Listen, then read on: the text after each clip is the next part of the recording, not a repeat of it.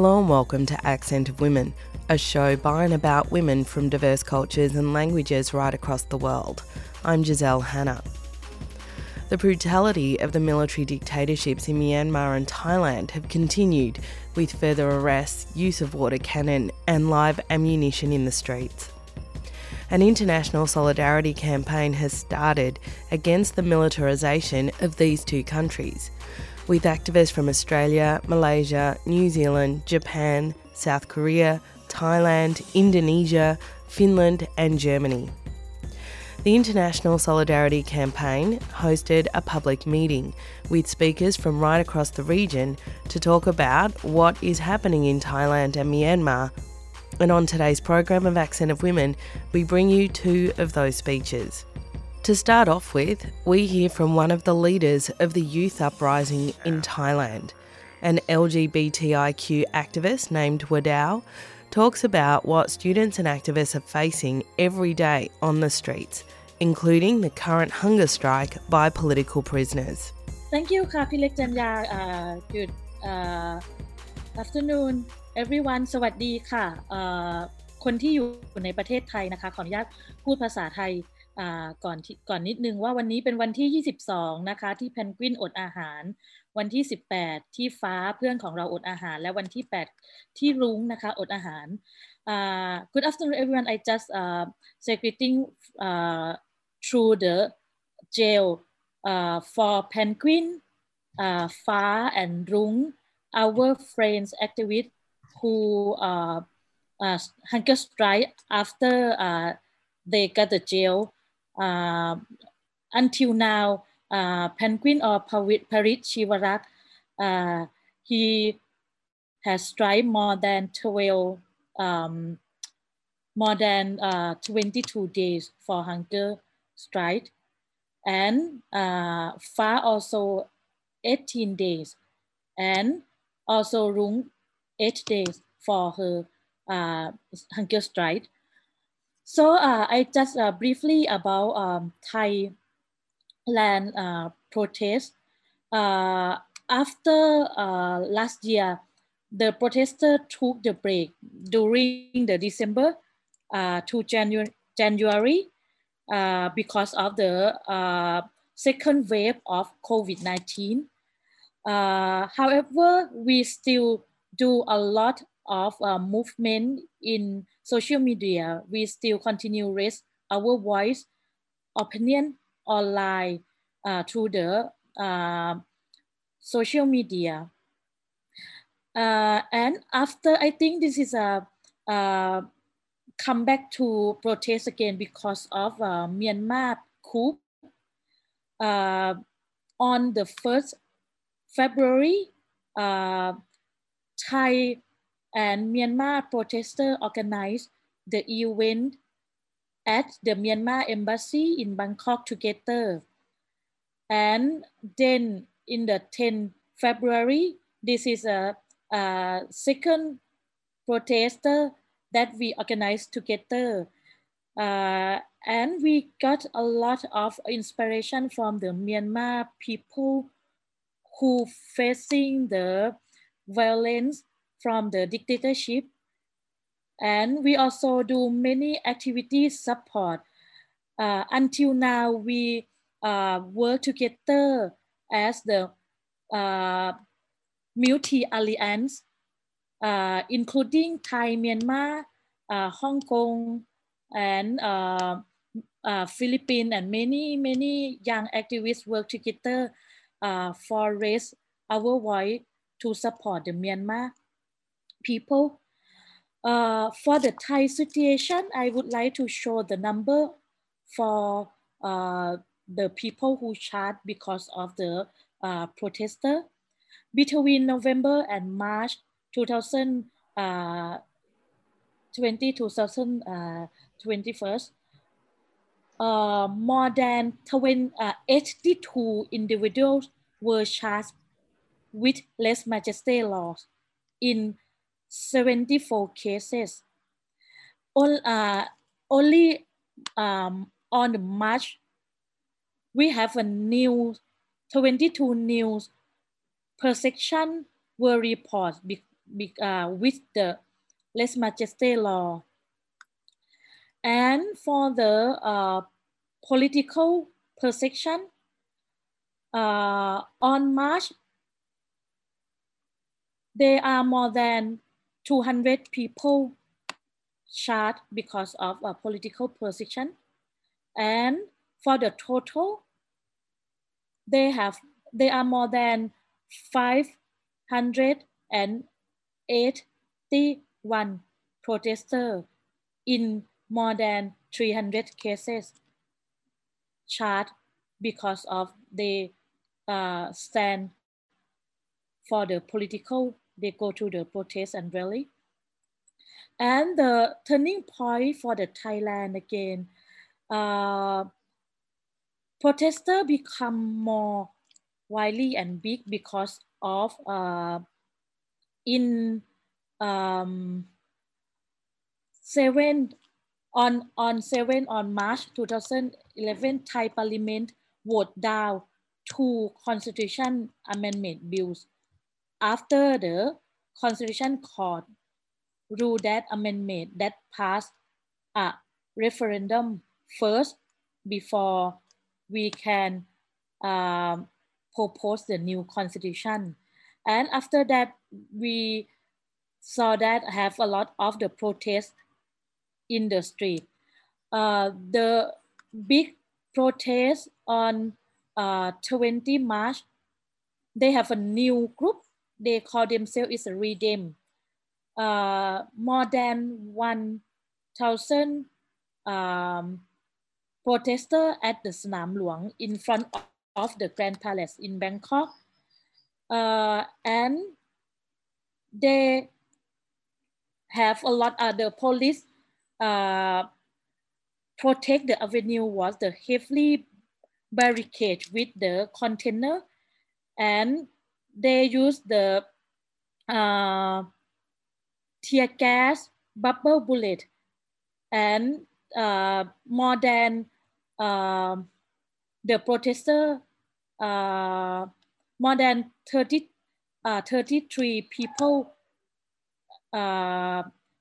including 12 police officers were reported injured, and more than 32 people addressed by police.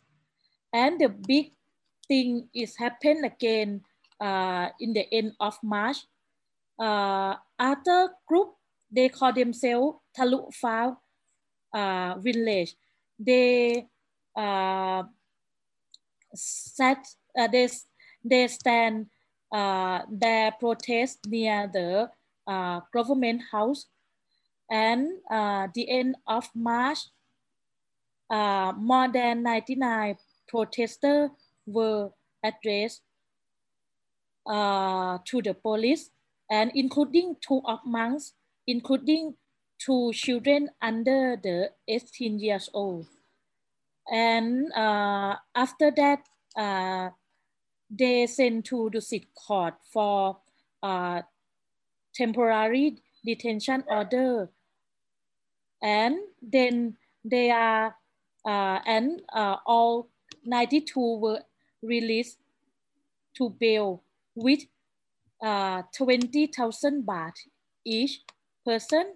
Totally, the people donate the money more than 2 million baht for release 92 protesters. And from what is our demand for the protest? The first, we want to detain our friends.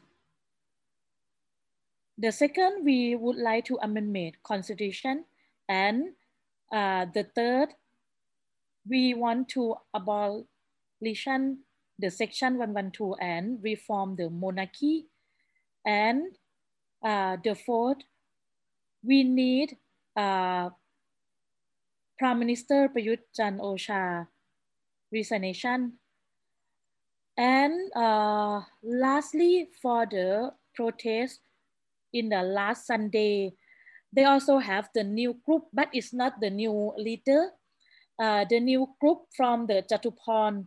Jatuporn is a chairman of the United Front of Democracy Against Dictatorship, or you might know that they are the red shirt. But Jatuporn called the people for all sides to fight together. They call the people to put down the conflict among red shirt and yellow shirt and all group, and fight for topple Prayut Chan-o-cha from the leader, and then we found that more than 500 people attend the rally, but we still found a gap between the Jatiporn leader protest and the young activist protest, because of in the protest of the Jatuporn, we found that the leader announced that please do not show three fingers. Please do not mention about reform the monarchy, and they just raise only the one demand for Prayut Chan-o-cha out. But from my opinion, I think for the Jatuporn protest might be growing up because of they have the support from the not only the young activists, but they also support from red shirt and yellow shirt support. They also support some group from the conservative side, because they will not touch to reform the monarchy, and I think they have the money power support from some group, and that's why I think they might be growing up, because of they can include the people, not only the red shirt or the young activists. Yeah, that is the situation from Thailand right now.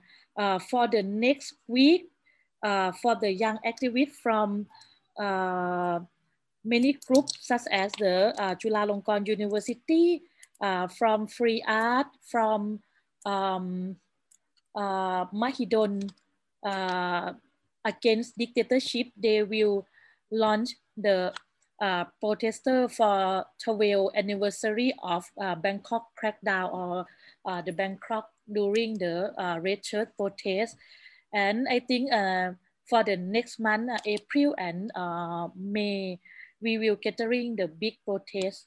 And on community radio stations right across Australia, you're listening to Accent of Women. This week's show is about the International Anti-Military Solidarity Campaign with Myanmar and Thailand. Coming up next is Debbie Stoddard, a Malaysian activist currently based in Thailand, but who has dedicated most of her activist life to the struggle for freedom in Burma.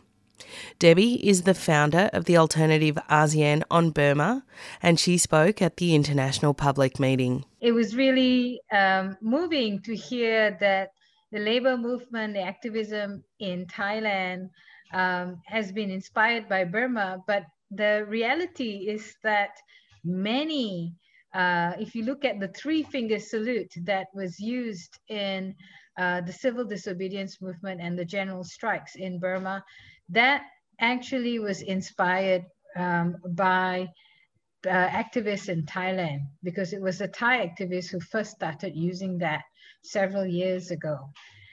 It's also important to understand the links between COVID and migrant labor, and how some of those connections may have emerged. So we have to understand that when COVID hit the world and hit Thailand, a lot of migrant workers left. They lost their jobs, and they went back across the border to Burma. And a lot of the migrant workers are actually young people who would have been exposed and been engaged also, been exposed to activism in Thailand. So when we see a lot of the young people on the streets, especially workers, many of them were actually former migrant workers who had to come back to their countries because of COVID. So you can see that connection between two movements is very, very strong. It is not just a matter of geographical proximity. It's also the understanding that Thailand has been subject to many military coups in its history. Now, when we talk about the human rights movement and the resistance to the military coup in Burma, Myanmar, we need to understand one thing. The coup is not complete.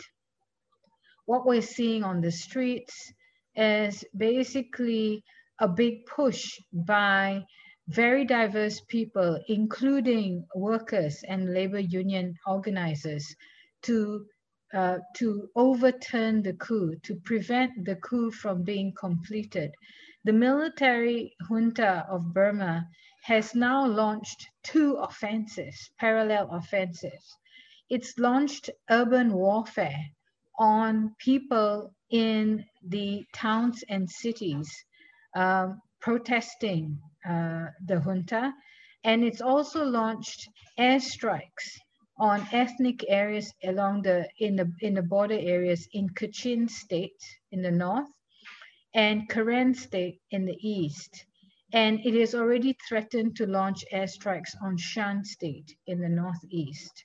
So this is very important to understand, that the military has been already engaged in a low-grade civil war on ethnic minorities for more than 6 decades. But now it's actually bringing the country to the verge of a nationwide civil war. And now we see both conflicts, the resistance to military dictatorship and the resistance to a military that has been protected and enjoyed 180% increase in budget in the past 10 years. We're seeing these two struggles merging. And what is happening now is that the military has become even more brutal. In February, the coup happened on the 1st of February. The coup happened on the 1st of February. In the month of February, only there were about 50 people killed. We say only now, because in March, more than 500 people were killed. So within 1 month, 10 times the number of people were killed. And we saw women, but we also saw children being targeted. So this is because the military junta has lost control of the country. They hoped that this coup that they held on February the 1st, using a Donald Trump excuse, would actually play out in the same way that the military coup in Thailand played out in 2014. That there were various statements of concern. It was a relatively bloodless coup. A few people died in detention, a few people died from security forces, but then the international community, particularly the corporate sector, went back to business as usual position. They were gambling on that would happen in Burma, but it didn't. They did not count on the fact that the young people already recognized. The last time a coup like this happened in 1988 in Burma, it was swift, it was bloody. We lost a generation of young people, and there was a military dictatorship for 3 decades after that. So young people, including especially workers, were not willing to give up the little reforms that they gained in the past 10 years. The civil disobedience movement is one of the leading forces in this struggle, in this revolution. And the civil disobedience movement was initiated by health workers within days of the coup. And this is also why health workers have been targeted. Health workers have been on a strike. They refuse to work in the government hospitals anymore, but they've been out in the field providing first aid and medical assistance to protesters who are being targeted with lethal violence. And what we've seen is that the military snipers have been targeting medical workers, including nurses. They've been firing on ambulances, and now they've been actually going around arresting doctors who are thought to be leaders in the civil disobedience movement. It's quite amazing to note that on 26th of March, the civil disobedience movement was nominated for the Nobel Peace Prize for this year. And it would have come full circle to another Burmese nominee who won the Nobel Peace Prize more than 20 years ago. Now, what we need to understand from the civil disobedience movement is the military was extremely shocked when they realized and when they witnessed the fact that civil servants, including servants to the rank of Director General, went out on the streets of Naypyidaw to protest. Naypyidaw is a specially built and designed capital of the country, which was secretly built more than about 20 years ago, and workers civil servants were then just forced to move there, and so that the government, the central government, will be removed from the general population. But it was a big shock to realize that the junta did not have support, even not just of ordinary civil servants, but also of very senior civil servants, including the Myanmar permanent rep to the UN, who turned his back on the junta and joined the committee representing the National Parliament, which is comprised of 76% of civilian elected MPs who managed to they are forming an alliance with ethnic armed organizations, which is why the military is ramping up their offensive across the country, because they're trying to drive a wedge between the ethnic groups, including ethnic armed organizations, and the CRPH, the committee representing the National Parliament, that's been able to continue conducting its business in secret despite being charged with high treason, for which they would be subjected to a death penalty if caught. Now, in the first month of the coup, the junta declared 16 labor organizations as outlawed. We've now had more than 600 people in the first 2 months of the coup. About 600 people have been killed by the military because of resistance. We've had nearly 3,000 people arrested or subjected to arrest warrants, and many of them are trade unionists.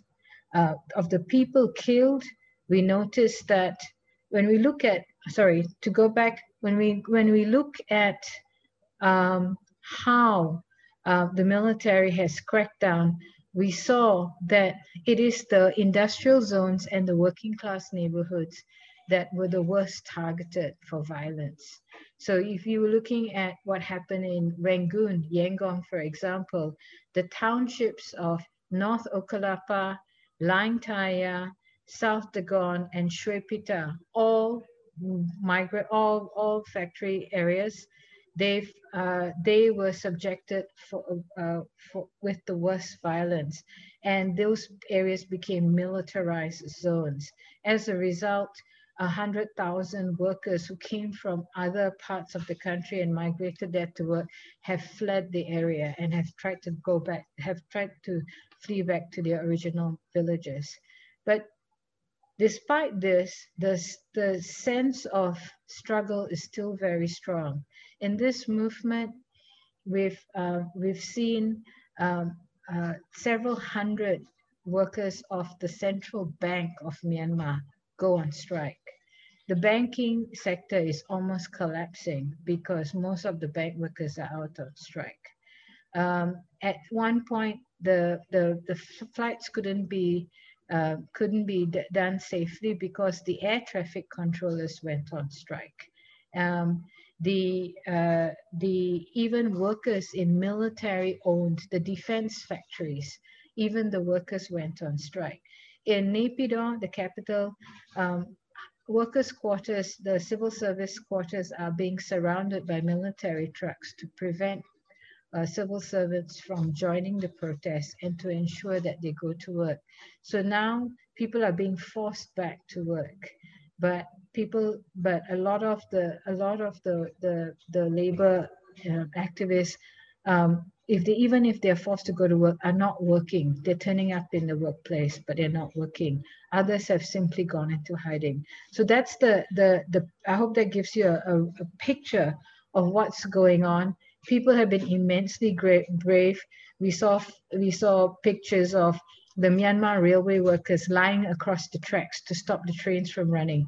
So we saw a huge amount of resistance, and resistance that's not stopped, even though the military has gotten more violent.